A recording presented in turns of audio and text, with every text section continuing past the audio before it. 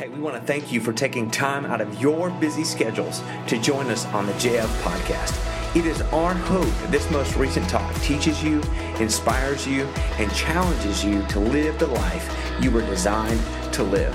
If this message has helped you in some way, help someone else by sharing it. And if you want more information about who we are, what we do, or you'd like to contribute to our community, you can find us at jolietnaz.org. Thanks so much for listening. Good morning, Joliet First, and happy Father's Day to all of our fathers in here. I was just telling our earlier service this morning, one of the things that I love as being a father is that I love being a father first. I'm a follower of Jesus first, but then I'm a father first before I'm a pastor or anything else. And I think it's so easy for us, especially as men, and if we're driven, that it is easy for us to focus on our careers and everything else but our kids. And it's always a reminder that I'm the only dad to my kids, that I will always only be the only dad to my kids, and that this is a gift God has given me as a father to my kids. And some days it's joyful, and some days it's a struggle, and some days, I just want to walk away from it, and other days it's like, man, I am so lucky to have the kids that I have. And then you got people like Pastor Todd, who over here is an amazing father, and I just wish I could be half the father he is. But man, he's just great with kids, and I'm jealous of that, and strive to be like him when I grow up, if I ever grow up. But I just want to say to you, just a reminder, dads, thank you for being you. And whether you're a grandpa or whether your kids are graduating or wherever you are in the stage of fatherhood, you are still their father. You are always their father, and you are their father first. And I would say continue to be present and to love your kids as much as you do. So thank you for being dads. If you don't know, we are in a series. If you've missed it, we've been in a series called The Good and Beautiful Community. We are in part 4 this week, and we've been saying this. We feel it's important to address this idea that so many of us believe our faith is about God and me, that it's about a personal relationship with Jesus. And that is true, but it is only partially true. Because so often we turn it into God and me. And we don't feel like it's necessary to show up at church or to be part of a community or to be part of an organization that's learning to grow together in this relationship with God. And so we've been saying this, that a personal relationship with God can't thrive without people. That a personal relationship with God can't thrive without people. Sure, you don't have to go to church to be a Christian. Like, you asked me that question, I'm going to tell you no. You can be a Christian without going to church. But the chances of you surviving your faith and living it well are next to none when you have no one in your life to help you with it. And so we believe that as we journey together as a community and as a church, we're striving to determine what it means to be good and beautiful. And so we've been discussing practices over the last few weeks on what makes a good and beautiful community. And as Debbie already said, everyone serves one. Last week was everyone serves one. So if you're not serving yet, we believe everybody should serve somewhere, and we want you to get involved. And so this week I'm excited because, and it's timely, we are talking about a Christ-centered community. Now, before you tune out, because that's all you hear, let me just say this. It's really juicy, and we're talking about fighting. So let's pray, shall we? Lord, we do give thanks for this time. I pray that you would be in this time of teaching and that your words would ring true and clear to us. I pray that we would be challenged in every way to be Christ-centered, and it's in Jesus' name we pray. Amen. Well, Janelle was a freshman at college, and she had some extended family who had a friend, and they said, hey, we think you would like this young lady, and so we think you should room with her. And so they set up a roommate date. I don't know if that's possible, but in the summer they met over for a couple minutes over coffee or whatever, and they decided that, hey, we should get together because our family friends, extended family said we should do it. And so they roomed together the first year, and if you've been to college and you've lived on campus, you know this, right? You know this. Your first year, either you hate your roommate, or you stay with your roommate. It's one or the other. There is no middle ground. You hate them or you stay with them. You forfeit the first year or you stay with them all 4 years. And it kind of went so their first year. So they went a little bit beyond the average of forfeiting the first year, and they made it into year 2, their sophomore year. Well, and that's important. Here's why. Many of you know that in 2001 of December, I'm just going to call it a movie. I'm not going to call it a great movie. You'll disagree with me here. But a movie came out in December of 2001 called Lord of the Rings. That's right. Lord of the Rings. You remember this. And I really struggle with fiction and I struggle with fantasy because if it doesn't pertain to what's going on in the real world, I just really don't see the need to go and watch it. And I know some of you are cringing as I say this. So I thought, hey, everybody's talking about how good this movie is. Everybody's talking about how great it is. And so I took Janelle on this hot date to Lord of the Rings. I don't know if that's hot, but we went. And I'm sitting there like in the hour 3 hours into the movie. I don't know like if they even make 4-hour movies anymore, but it's a 4-hour movie. 3 hours into it, I am like bored out of my mind. I mean, I'm sorry, but my English, freshman year of English, they made us read the whole Hobbit thing, and I wasn't into that, but apparently people are living in Hobbit holes and cool stuff like that. And I was just bored. And so I leaned over to Janelle and I said, and I could see that she was watching intently, and I didn't want to ruin the date for her or the movie. But man, I couldn't handle it anymore. And so I just leaned over and I said, Are you enjoying this? She said, no, I'm actually really bored as well. Let's go do what college kids do. No, she didn't say that at all. But she just said she was bored. And so we left the movie and I took her back to her apartment and I went home. And that was the end of the date. And I say all that to say, you're like, put this together for me. Okay, here you go. Well, that next week she shows up in her apartment after a long day of school. She's tired, exhausted. She walks into her room and posted all over the room our pictures from Lord of the Rings. You know, you've got Frodo, and you've got Gollum, and you've got Bilbo, and I don't know who came up with that name, but that is the goofiest name I've ever heard in the world. Bilbo, I mean, I'm going to name my kid that, Bilbo. Come here, Bilbo. It's like, never mind. I won't even go there. But anyway, there's all these pictures of all these characters and scenes from the movie, and her roommate, who apparently loved the movie so much, she went and saw it 3 or 4 times, had printed pictures and put them all over the room, and there's nothing like wizards hanging over your bed when you go to bed, and it's just kind of creepy, but apparently she loved it and was talking about what it would be like to be a hobbit and everything else. And Janelle's looking all over, and she says to her, where did you print all these pictures? To which she responded, well, I wanted to talk to you about that. I used your printer and you're out of ink, so anytime you could go to the store and get some more ink so I could print some more pictures, that would be fantastic. And if you've had a printer in your life that cartridges aren't cheap, $40, $50, $60 for a cartridge, and in college, that's a lot of money. And so Janelle was like, this is it. This is like the last straw. And of course, their relationship was interesting. She would always make weird comments. She once told Janelle, you're too smart to be a teacher. Why don't you go do something important with your life, like be a doctor? Or, I know, and we have a lot of educators in here, and Janelle was a great educator for 6 years, and now she's teaching again. But it was like, seriously? Like, teaching's not important? Like, I didn't know you could be too smart to teach other people. And so it really didn't end well, and you could see it from a mile away. But it got to the point where it was like, hey, we're just going to agree to disagree. And of course, she moved out, and she got a new roommate, and we're just going to have to agree to disagree. And my guess is, and if you had a week like mine, my guess is you've had this experience in life too. Like, many of you are White Sox fans, and you're married to Cubs fans, and I feel bad for you. I'm sorry, but when you got married, you just said, hey, we're going to have to agree to disagree. Or maybe you've been dating somebody, or you were dating somebody, and you said, let's go to college together, and then they picked the college, and you're like, not going to work for me. We're going to have to agree to disagree. Marriages, right? Marriages, we're always trying to work those out. It seems like it's never ending, trying to figure out, who's going to do this, who's going to do that, how many kids are we going to have? I mean, some of us can't even agree on how many kids we want to have, and so we just agree to disagree. If you work for a living, most of us do, you think your boss is a nimwit and that they don't know how to run a company, and that if you were running the company, it would look even better, and so you always just agree to disagree. And the thing that we do, though, when we disagree is most important. How we respond when we disagree with people is most important. In fact, we do 2 things. We either work it out or we walk away.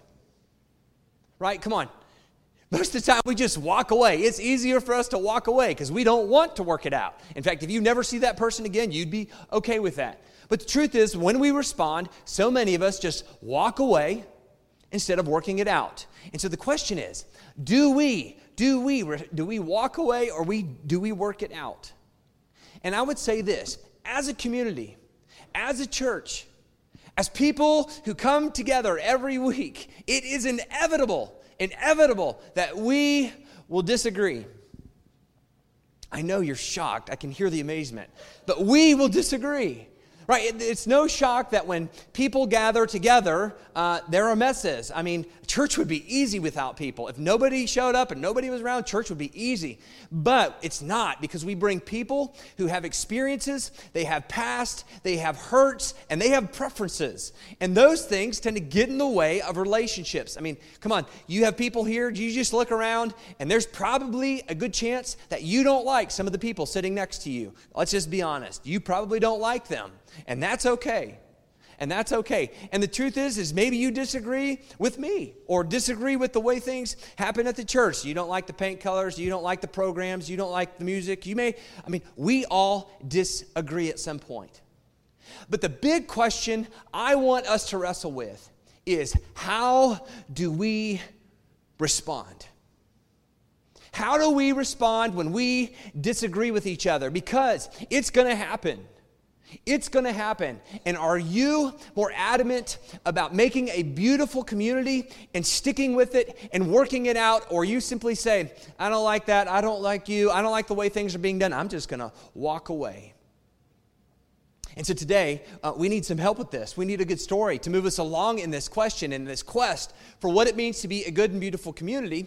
And so there's this wonderful story written by a man named John. And some of you are familiar with John. He was one of Jesus' closest followers. And what I love about John is that he tells us about an argument that took place between Jesus and one of his followers. I know, you're amazed. Like, you can actually push back and disagree and argue with Jesus? Yes, it happened. People did it. And John is here today to tell us about it. And what's great is he places this argument in succession. It's a sequel to what we experienced last week. In other words, Jesus is in his final hours. They're sitting at a table, and he is sharing his prized wisdom with his disciples. You know, kind of like when your loved one's dying and they're sharing the wisdom of life with you, and you're hanging on to every word. And if you remember last week, they're arguing over who's going to get grandma's china when Jesus dies. I mean, it's like, who's going to be the most favorable? Who's next in line? Who's going to be, and the big question was, the greatest? Who is the greatest among us? And then if things didn't get any messier in the middle of this, I mean, it's Jesus' final hour. Your loved one is about to die. This one guy named Judas just gets up and he walks out. And Jesus is okay with it. He's like, go do your thing, my man. Go get it done. And Jesus knew that he was about to be done because of what was being done. And he was okay with that. And so this whole table, this dinner, this gathering is like a family meal. It's messy and it's ugly. And there's disagreements happening all over. And so John tells us about another disagreement that happens around the table. There's a massive disagreement that takes place. And so he starts using Jesus' words. And here's what he says. He says, my children, I love how he says that. Kids, listen, I'm only going to be with you for a little longer, only a few more hours, few more days. I need you to pay attention. I've told you this repeatedly. You keep bickering, you keep fighting. We're in the middle of arguments. Come on, let's get it together. I need to rein you in. He says, I'm going to be with you just a little bit longer, and you will look for me. You will look for me. And just as I told the Jews, so I tell you now, where I am going, you cannot go. You cannot come with me.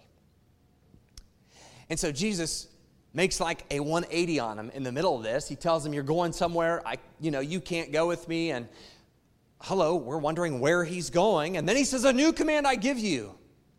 Love one another. And I know you're like, this is a pretty straightforward message. No, it's not. We're going to get there. He says, as I have loved you, so you must love one another. And then he continues, by this, by the way that you love other people, people will know that you are followers of me. People will know that you have agreed to follow this man who has changed the trajectory of the world by the way that you love each other. And so Peter is like, enough of the bait and switch, Jesus. Like, let's get back to the first point. You've been talking about love this whole time. Let's get back to the first point. And he asked him, where are you going? Where are you going? And Jesus replies, where I'm going, I've already told you this. You can't follow me now, but you will follow me later. And Peter said, Lord, why can't I follow you now? He says, I will lay down my life for you.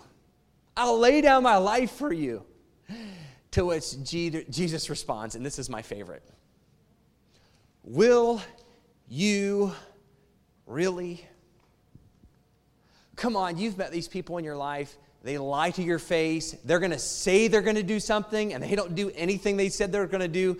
Hey, I'll do this for you, or I'll help you out with this, or you know what? They'll tell you how great you are to your face, or they'll actually, just whatever. They just lie about everything that they do. And when they tell you they're going to do something, and they've not done it for so long, you look at them and you're like, come on, will you really do this? And Jesus looks at Peter and he says, will you really lay down your life for me? He says, very truly, I tell you, before the rooster crows, you will disown me. I love that. You will disown me 3 times. Now, I want to stop here because this is important. There's such a subtle point that needs to be made. It's not in the text, but it's subtle to what's going on and to this understanding of what happens when we disagree. I find it interesting that gathered around a table is Jesus, his disciples, John, who is the mediator between Peter and Jesus, while they're having this argument, and you can sense it, they're having this argument about will Peter really follow Jesus? And they're having this huge argument. And Jesus is saying, I'm going to do it. Or Peter's saying, I'm going to do it. And Jesus says, no, you're not. And you can just feel the tension rising in the room. You can feel it rising in the room. But with all these people gathered around, I want you to know they are still sitting and eating together. That even in the middle of this disagreement that Peter and Jesus are going through, even though they don't see eye to eye and Peter doesn't like what Jesus is saying about him, and he's kind of firing back at Jesus and saying, I'll go all the way with you, Lord. I don't care if I die. They're still together in the middle of it. And I would say this, that we've kind of lost this practice. We've lost this understanding in life that it's this, that it's healthy to be with people we disagree. It is healthy to be with people we disagree with. And here's how I know that. We live in a world of polarization. You've heard the language, either you're with us or you're against us. Either you're for so-and-so or you're against so-and-so. And you can hear the language back and forth, back and forth. And there's this wonderful author named Bill Bishop who argues that we have become a polarized community, a polarized world in such a way that we will silence any disagreement or any dissent. We just silence it because we don't want to mess with it. We just walk away from it. We wash our hands of it and say, nope. And so here's what we do. We listen to politics that agree with us. We read stuff that we like to read, and we listen to sermons that make sense to us, even though we want to listen to sermons that we agree with theologically. We would never consider listening to somebody who's off the rails. I mean, you just listen, and you're with people who constantly affirm what you believe and who you are. And it's this constant feedback or this constant loop of this is who I am, this is who I am, this is who I am, and if anybody gets in the way, don't get near me. And he even argues in the book, and he tells us that in 1976, during the election, he says 25% of the counties within the United States were landslide victories, which meant that there were people who didn't have the same beliefs, who didn't have the same religion, who didn't have the same race, who didn't come from the same socioeconomic status. All these people were living together and they were okay with it. They were okay with it. But in our most recent election, I don't know if you know this, but in all the counties in the United States, 80% of them, 80% were landslide victories, which means we have stopped gathering around people who are different than us, who look different than us, who talk different than us, who believe different than us, who politically disagree with us. We've stopped living with those people, and we've found ourselves in homogenous cultures and communities. And I think it's made us anemic to the ability to handle disagreements. We've really become dysfunctional when it comes to handling disagreements. And it's a major problem, not just for our world, but that stuff creeps into here. And honestly, my experience within the church has always been that if we disagree, that's all right. We'll just walk away. We just walk away from it. And I don't know that is the best reflection of Christ and His love for His people when we walk away. In fact, I think God is excited when we get honest and we pull up to a table and we become healthier when we are with people we disagree with.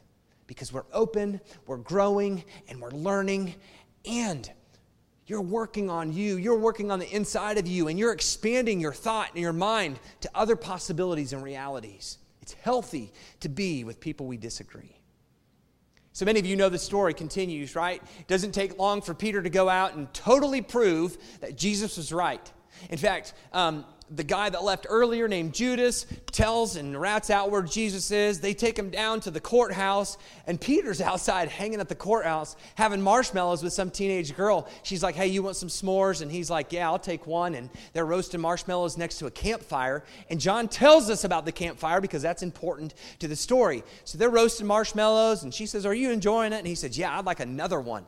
And so she says, will you pass me a gram? And so he leans over to get this gram from this young lady and another marshmallow, and she catches a glimpse of his face, and she says to him, hey, I know you. You're one of the followers of the guy that's up at the courthouse right now, aren't you? And, Peter shoves his mouth full of marshmallows. Chubby Bunny. Y'all played that game? Chubby Bunny. You see how much you can talk with as many marshmallows in your... Nobody here has played that? Come on, we got to have some fun sometime. Come over to my house, we'll play Chubby Bunny. But Peter's playing Chubby Bunny because he doesn't want to tell this young girl, no, I don't know him. So he kind of, he's like full mouthing it. And so she asked him again, I'm sorry, sir, I didn't hear what you said. I couldn't quite understand you over the marshmallow. Could you say it again? Do you know this guy? And he's like, no, I don't know him. And you know the story. 3 times, Peter says, I don't know him. I don't know him. I don't know him.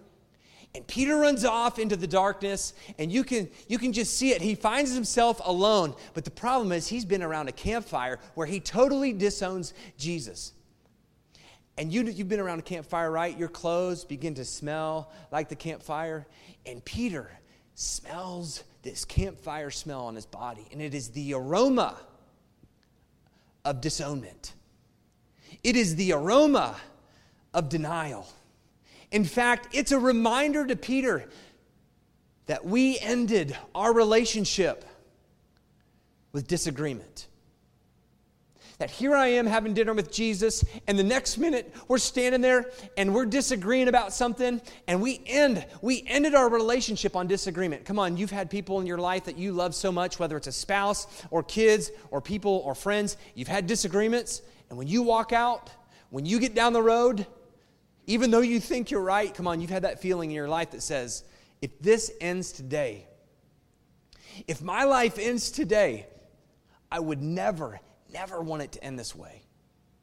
I would never want for us to have this disagreement or this chasm or this gap or this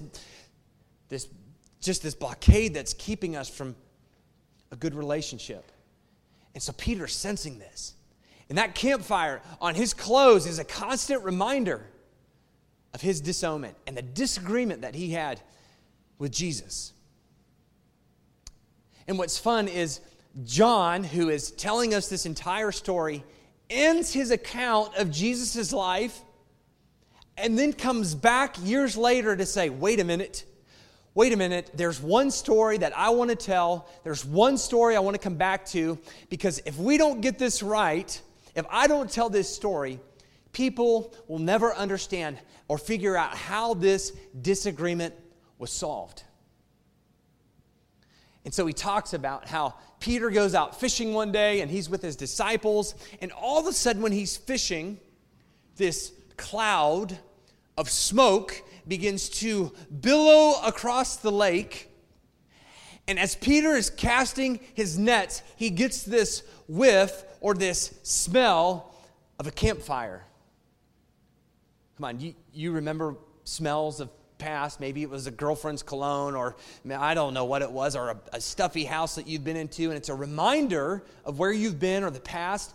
And this campfire comes wafting in, and Peter smells it.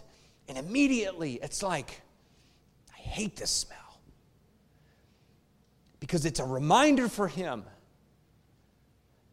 that he disowned Jesus and that he ended his relationship in disagreement with Jesus. And that when he walked away, he knew there wasn't something right in his life. So as he smells this smell, he hears somebody say, hey, have y'all caught anything today? I hate when people do that when I'm fishing. It's like, would you shut up? I'm trying to catch fish. And as long as you're talking, they're going to hear you and they're going to swim away. So, Jesus is on the sidelines yelling, hey, have you caught anything? And Peter says, no, we haven't. And then he recognizes through the smoke and through this campfire, and I find it interesting that the campfire is always between Jesus and Peter. Again, the reminder of disownment. Jesus says, come on over. I've got some fish already. Put down your nets. So Peter gets out of the boat. He's the first one there. They have some fish. And this is when the story gets really good. After they're done eating their meal, and Peter's got this sense of, man, are we going to get this right? Are we going to figure this out? I hope that we can have resolution. I hope that there's forgiveness. I'm just hopeful that something good is going to happen. And so Jesus says to him, Simon, son of John, in other words, that's a long name for Peter, do you love me more than these? Peter, do you love me more than these? And he says, yes, Lord, you know that I love you. And he says, well, go ahead. I need you to feed my lambs. And so he says again, Jesus says to him, he says, Simon, son of John. In other words, Peter, do you love me? This is round two of do you love me? And he answers, yes, Lord, you know that I love you. Jesus says, great, take care of my sheep. And then Jesus says again to him, Simon, son of John, Peter, do you love me? And I love how John gives us detail. He says, Peter was hurt. Peter was so hurt. Come on, you've been in those conversations when you've been trying to rectify a situation and you thought it was going to go well, and all of a sudden it's not going so well. And the more you try and the harder you try and the more you say the right things, the more you recognize this isn't going to end well. And Peter is feeling that way. Come on, you've already asked me twice. You've asked me a third time. And John tells us Peter is hurt because he thinks resolution is not on the horizon. But he says, yes, Lord, you know that I love you. You know that I love you. And Jesus says, feed my sheep. Do you love me? Do you love me? Do you love me? I do find it interesting that after the disagreement, Peter disowns Jesus. And I think it is so true that whenever we are in disagreement with other people, we just simply disown them.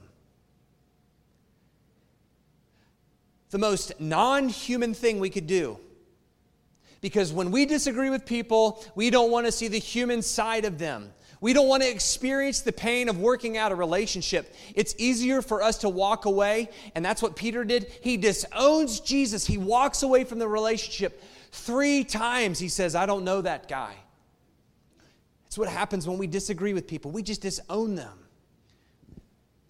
And I think Jesus asked Peter 3 times as a reminder to him, hey, Peter, do you remember when we disagreed, you walked away? 3 times you disowned me. 3 times you walked away. And he asked Peter 3 times, do you love me? Not only as a reminder of what he had done, but also as a way of centering Peter on what was now important. And he asked him, do you love me? And this is the point. Our love for Jesus is what centers us. Our love for Jesus is what centers us. And so Jesus says to Peter, I know you got it wrong, but we're going to make it right. And where we start is this acknowledgement that you simply love me.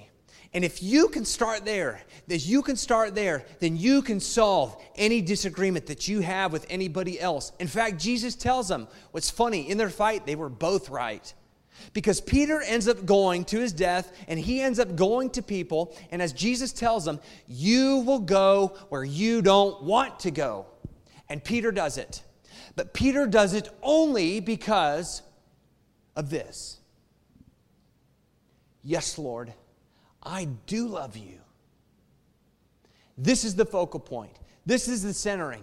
This is where it starts. And Peter goes to people that he disagrees with philosophically, culturally, theologically. He shows up in every disagreement with the entire world, and he says, this is going to be the starting point for all of us. This was the starting point in the disagreement that I had with my Savior, and even though he was right, and we were kind of both right, this is what is right. We both have love for Jesus. And so he says, whether we agree culturally, whether you like the way I eat my food, or whether you like the beliefs that I have about who God is, at the end of the day, we're going to disagree, but it starts with Jesus centering us. So I want to ask you this question. Who do you love? Who do you love? I think if John and Peter and Jesus were standing here today, they would point to Jesus and they'd say, like, this is the most important question that Jesus ever asked us.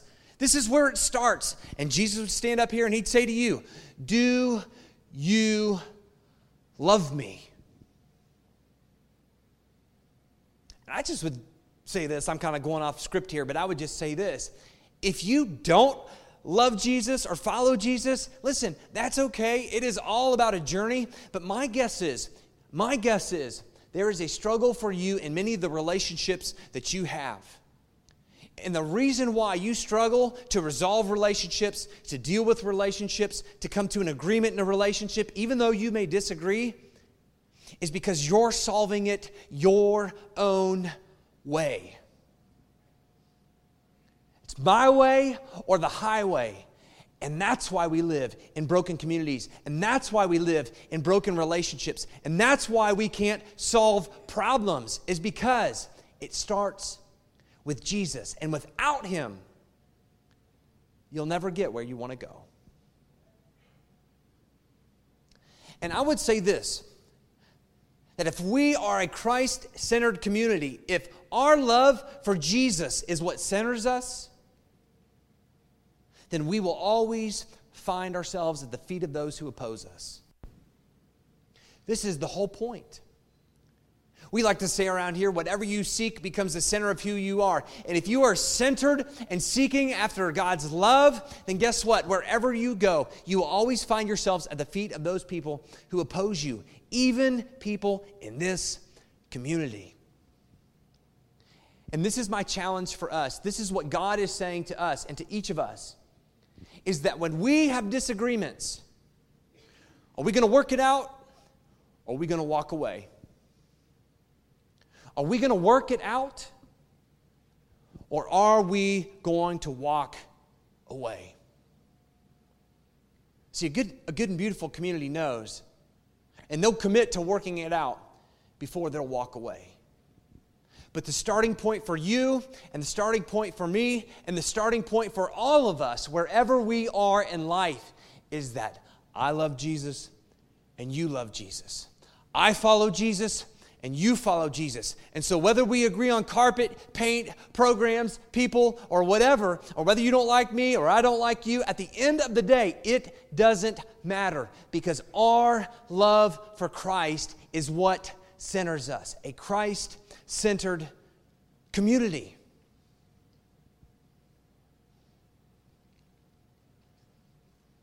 And the reason why we ask for that, and the reason why we say this is the starting point, is because this is what creates unity within the community. This is the key to community. In fact, unity is not a denial of our differences. It's reconciling our differences. I like that definition. Unity is not, it is reconciling our differences. It's not denying our differences. And so here's what I want you to do this week.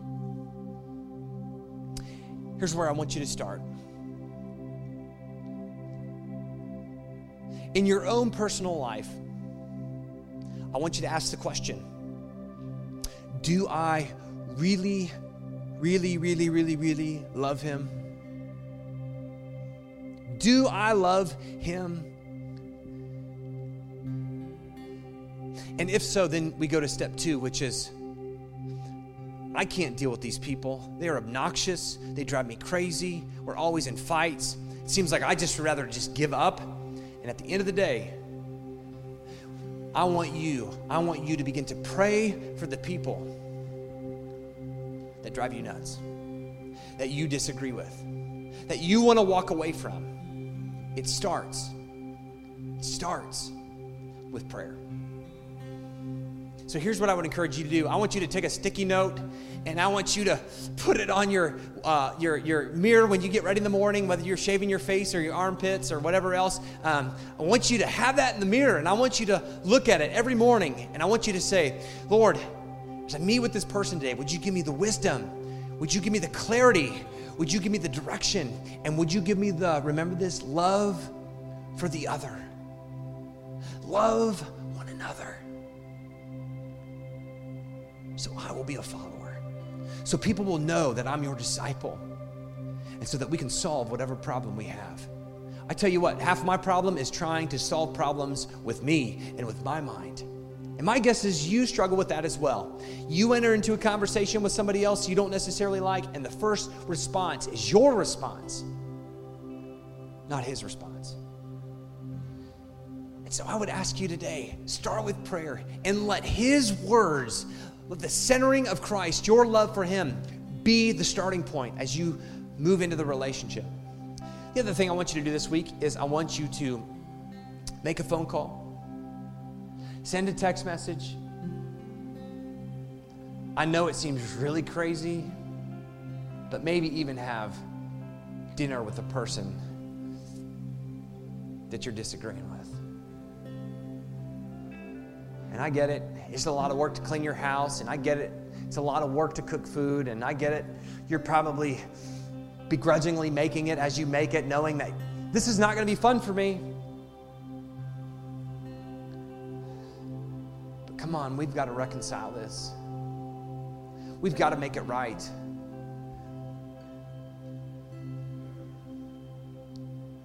It's where it starts for us. If we're going to move forward as a church, if we're going to continue the mission that God has for us, those are the kind of people that we have to be. If we're ever going to do anything for this community, if we're ever going to change lives, if we're ever going to grow to where I think God wants us to grow and wants us to be, it will start with people who work it out instead of walking away. And we will always start at our love for Jesus, because that is the mission, that others would know Him. So this morning, I would love for us to come forward and to center ourselves around something that unites us. Many of you know that one of our practices here, one of the things we love to do is we love to gather at this table. If you're serving communion, would you come forward this morning? But the reason why we come here, the reason why we step out of these pews, and the reason why we step up here this morning, it's our way of saying, no matter how I feel about you, no matter how you feel about me, at the end of the day, this is where we start. This is where it begins. This is where we center our hearts. Let's pray. Lord, thank you for the beauty of messes around us and the disagreements that we have. We thank you that these are challenges for us. They're not something that we walk away from, but it's something that you push us into. And you say, if you want to be an example of my love to the world, work it out. So this morning we come forward, and as we receive your grace that you've offered us on the cross and that you did for us when you resurrected from the dead, as we receive this morning, may this be the moving part of who we are. May it make us uncomfortable. May it move us to be in places where we find ourselves at the feet of people who oppose us. And may we become a healthy community because we will sit with people that we disagree with. It's in Jesus' name we pray.